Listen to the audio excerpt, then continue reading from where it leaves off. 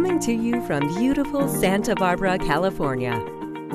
Promoting peace, healthy living, and happiness.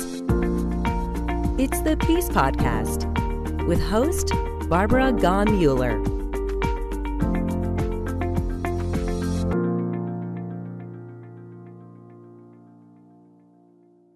Hello, I'm Barbara Gaughen-Muller, and I welcome you. You may be aware that there is an issue with gangs today. And you know, that's a kind of a problem that doesn't really help us bring peace to our family, doesn't bring peace to our community, and sometimes it even is a cause of war. And so with that, today we're going to listen to an expert who's not only been expert from the point of his book that he wrote, but from the point of view of helping people as they come to trial.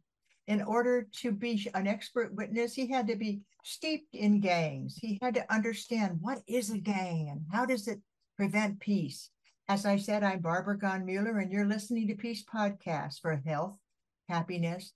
And now I'm going to talk about a community that works for all. So Greg Estevane, I would like to say welcome. Thank you for joining us today. Thank you so much, Barbara. It's quite an honor and pleasure to be on your podcast. Well, he's a guest because I was introduced to him through his Rotary Club. As you see behind me, I am the past chair of the Rotary Action Group for Peace. And I have worked in peace since I was a little girl. My grandfather said, you're going to be a peacemaker someday. And so here I am working in the thing I love the most, bringing peace to our planet.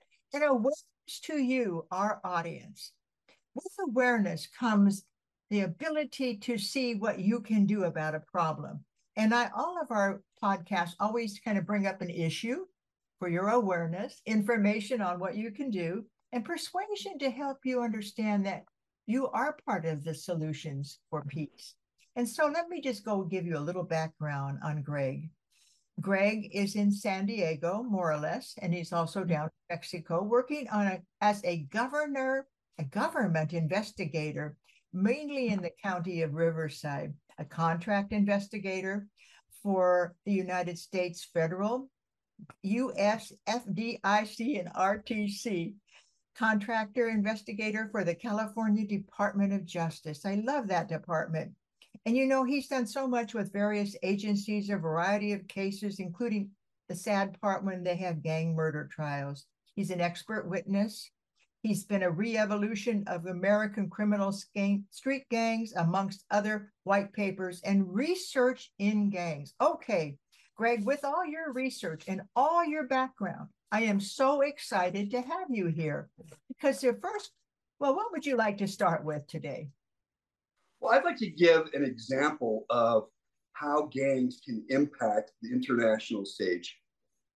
That would be fabulous, because my first question is, how do criminal street gangs, organized crime, impact world peace?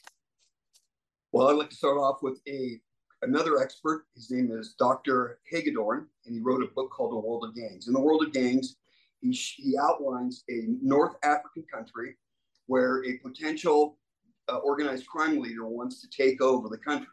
So he uses localized street gangs to intimidate voters. And once those voters vote him into office, he takes those gang and organized crime members and makes them into a secret police.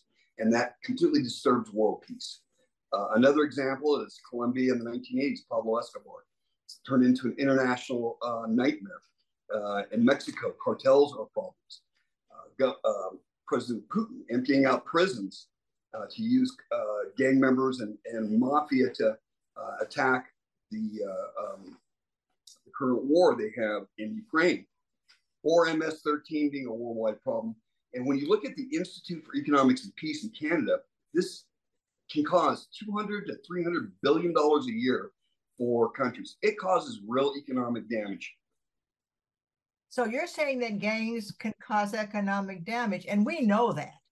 But you have proven it through your research that the economic damage is billions of US dollars per year in Mexico due to crime in which gangs and organized crime contribute to. Am I correct? That's right. So on the reverse positive side of things, when you start to reduce these criminal and organized crime problems, you basically have more economic value in your country. You can take that $300 billion a year and use it for peaceful means, for rehabilitation, for other How do you identify gang members, prison gangs, or these are things that scare me half to death, but how do you recognize them? Well, there are certain kinds of statutes around the world and courts that have really done a good job of explaining this. For instance, a gang is normally defined as 3 or more persons, an organization using a common name or symbols whose primary activity is the commission of crimes. So when you take a look at individuals, those individuals are gang members within an organization are doing crimes for the benefit, the direction, or the association of a gang. And so something very interesting, Barbara, I'd like to share with you. Gang members can be, or organized crime members can actually be ex-gang members, and they can be contributors to society, like Father Greg Boyle's Homeboys Industries, who rehabilitates thousands of gang members. And sometimes organized crime or gang members can look like Wall Street businessmen with suits and ties, and they don't have any tattoos on them at all. So it's really not so much how you look, it's the conduct that we look at to see, is this an organized crime or is this a gang member? You're looking at the conduct. I like that, because then you see the results of their actions, and you see that maybe this is gang related. They may not even at some point even realize the power they have, and that's why they're in a gang, because it gives them the multitude of people who are all doing the same, as you said, criminal act, and it allows them to feel that they're welcomed and loved.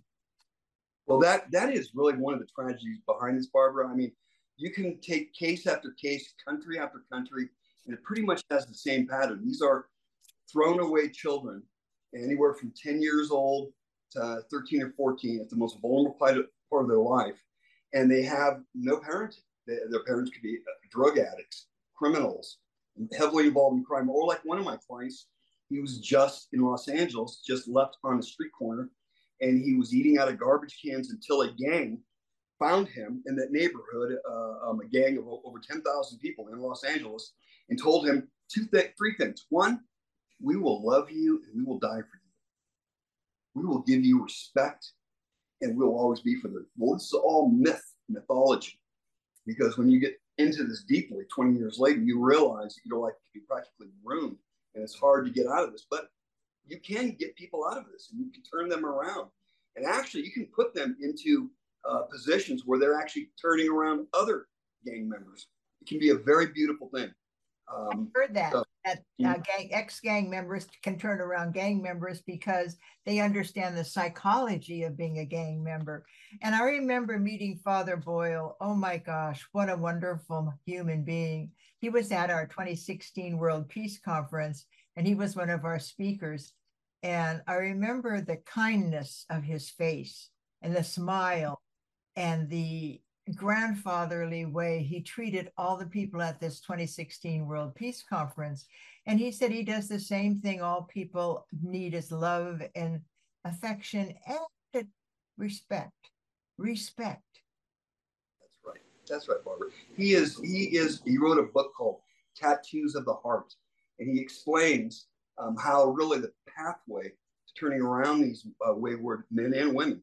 And by the way, 20% of membership in gangs can be, and often are, women or young girls or teenagers. So they also are a pathway and utilize and very difficult to identify.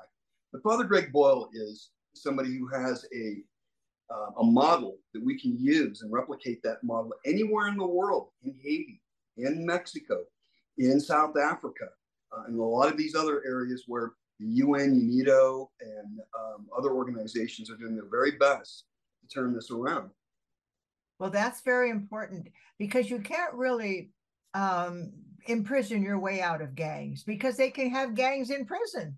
So that's not going to solve the problem. Well, Barbara, that's so astute, because actually it is internationally and nationally. The prison gangs are the head of the serpent. They're the ones that are in there for life. They are controlling tens of thousands, sometimes hundreds of thousands, an army of gang members in El Salvador or Honduras, MS-13, Mata Salvatrucha. And you see on the news where they have thousands of these inmates. And really, you cannot lock up an entire hundreds of thousands of people and think this is going to go away. In fact, we have studies in the US by Dr. Klein from UCLA, other experts in Southern California. And you take a young kid and you put him into a juvenile hall, and all of a sudden he's in gladiator school. So you take a kid who might have been rehabbed, identified with some wraparound solutions, and I'll talk about that in a minute, but instead they just lock him up, and there he's in gladiator school, and he comes out 4 or 5 years later. Now he's a real hard criminal, or even worse when they go to a state penitentiary. It becomes harder to get them out of this lifestyle. Well, that's why the Father Boyle, rather, was so powerful, because his methodology was so implementable. It was so compatible with what people would want to do to prevent gangs from becoming bigger, stronger. And he had such a soft approach, but he was very firm. And he was very convinced that his firmness was important, that they had to have certain restrictions and certain rules. And then I remember him saying how these people, once they understood that they were respected, loved, then they became the teachers of the other new members of his group. Is that what you found too? That's exactly right, Barbara. I mean, this is a false love, a false sort of help, and we're family. Because in the end, when you are in organized crime or a gang, you will usually only leave that either dead, in prison, or in a wheelchair. And so people like Father Greg Boyle or Dr. Spergel, who developed a wraparound method, these methods can and do work. A wraparound method, Barbara, is when you take an individual who's troubled, a young man or young woman, and you take a look at them and give them medical attention to see if they have any kind of problems with biochemistry conflicts, where they maybe have schizophrenia. A lot of gang members and organized crime people are sociopaths, so they need to have medical treatment. Ongoing psychological treatment is just an understatement. It's a lifelong treatment. Helping them, show them how they can make a living, like Father Greg Boyle does, and develop industries where they're helpful. To reunite the family, and find the mothers and the fathers and put them into therapy. To give them some sort of a faith-based addition as well. It's a wraparound, it's a circle. And once these things happen in 8 months to a year, you can turn people around. And the USAID is working on a program right now in Honduras and in El Salvador, where they're directly working with the government, with these hundreds of thousands of MS-13 and 18th Street gang members that are starting to destabilize the country, and they're starting to make a dent, and they're making a difference with this wraparound, Barbara. So we're training the trainers nationally and especially internationally via the UN and the world courts. Boy, that's a wonderful gift that you are bringing to the planet. Thank you so much for letting us know. UNESCO is involved. How are they involved? Well, UNESCO has a wing of the UN, along with UNIDO, who is the other arm of the UN, are actively in the study phase where they're working with international experts and my colleagues around the world to develop a roadmap and how to take these into these different court systems and train the police, train the courts of a different country, work with the defense lawyers and the court system, work with the nonprofits. There's an army of nonprofits around the world that are helping young women and young men, get out of this, whether it's Father Boyle's methodology. There's a lot of solutions here, Barbara. And once we start getting this on the street level, then organized crime has less soldiers to use in trying to take down the country, and it just makes the world a better place, Barbara. It makes the world a better place. And when you take that former young man or woman who maybe hasn't committed such a horrible crime, and they see real love from real society that they never saw before, oh my goodness, Barbara, they are just a joy. They are so grateful for all those blessings, and it's just a real joyful thing to turn around young kids and put them on the right path. Well, to me, I'm very grateful to have you on to explain it to us, because a lot of times it seems hopeless but you bring such hope to these gang issues, especially with the turnaround program or the wraparound program, and that the world courts are very aware of the problem and very aware of the tragedy that this person may have experienced in a gang. And so they try to give them the guidance that they need to become non-gang members, but it sometimes isn't as good as an ex-gang member helping them, because they know they've been there, walked that path, and together they can. It's almost like Alcoholics Anonymous. You know, we almost need an ex-gang. I am a gang member, but you know, maybe it's too dangerous to do something like that. Well, Barbara, you really hit it on the head. I mean, it's very much like that. It's like a recovery system. Develop a recovery system and identifying all of the wraparound issues that you had that made you that addict. And in a way, gangs or organized crime, in the sense that there is an addiction to violence, power, money. It's just a different form of addiction. I think you hit it when you said power. When you feel powerless, you need that gang around you to give you that comfort zone that you have some power. You know, there's a psychological issue when it comes to gangs. And I have a feeling that with the information that you share on your website, www.gangexpert.net, that people can find out more about what they can do in their communities and in the world to bring our gangs into attending to their issues, because that's basically it. A lot of gangs are the salvation for people who are homeless, let's say, or who don't have a home, or don't have a way to feel like they're contributing. And together it gives them more opportunity. But I really believe that every gang member is a human being. A human being has certain basic needs. And so the universe has, if you know what you want, you don't want to have a life of pain and sorrow. You want a life of prosperity and joy. So bringing that into the formula is hard sometimes, isn't it, Greg? Well, it's very hard because in a sense, it's cultish brainwashing behaviorisms, and people that feel that they just can't reintegrate, that they can't, they've gone too far, or they just don't know. And so, once again, I mean, once you train the trainers, then you can start to impact these individuals one at a time or in groups, and you can save some of them. I'm not saying there are some people that must go to prison and must go to jail. There always are going to be some people that need to go there, but not everyone. And a lot of people are reachable and savable, especially our young people that at a very young age can be turned around and they can be the solution, not the problem. That's wonderful. You're listening to Greg Estevane, and I would like to say that if you go to www.gangexpert.net, you will find more resources and get to understand why Greg is so passionate about helping gang members, and also appearing in court to maybe be that expert witness that that gang member may need. And so I'm going to ask you, Greg, do you have a wish for our planet? We always end our peacepodcast.org with a wish for our planet.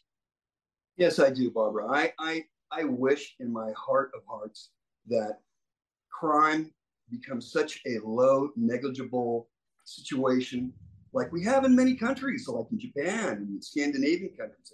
There are beautiful ways to live, peaceful ways, and that's what I wish for, a more peaceful world with less crime and less gangs. Oh, what a beautiful wish, and what a wonderful dream.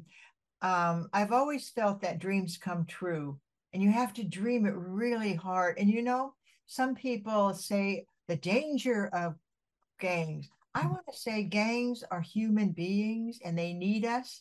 Maybe they need us more than we need them. And that's really important. If you realize in your heart that you have a position that might bring peace to that person in the moment. I always talk to homeless people in Santa Barbara, and I always ask them questions like, how'd you get here? You know, you look so normal. What's going on? And they tell you.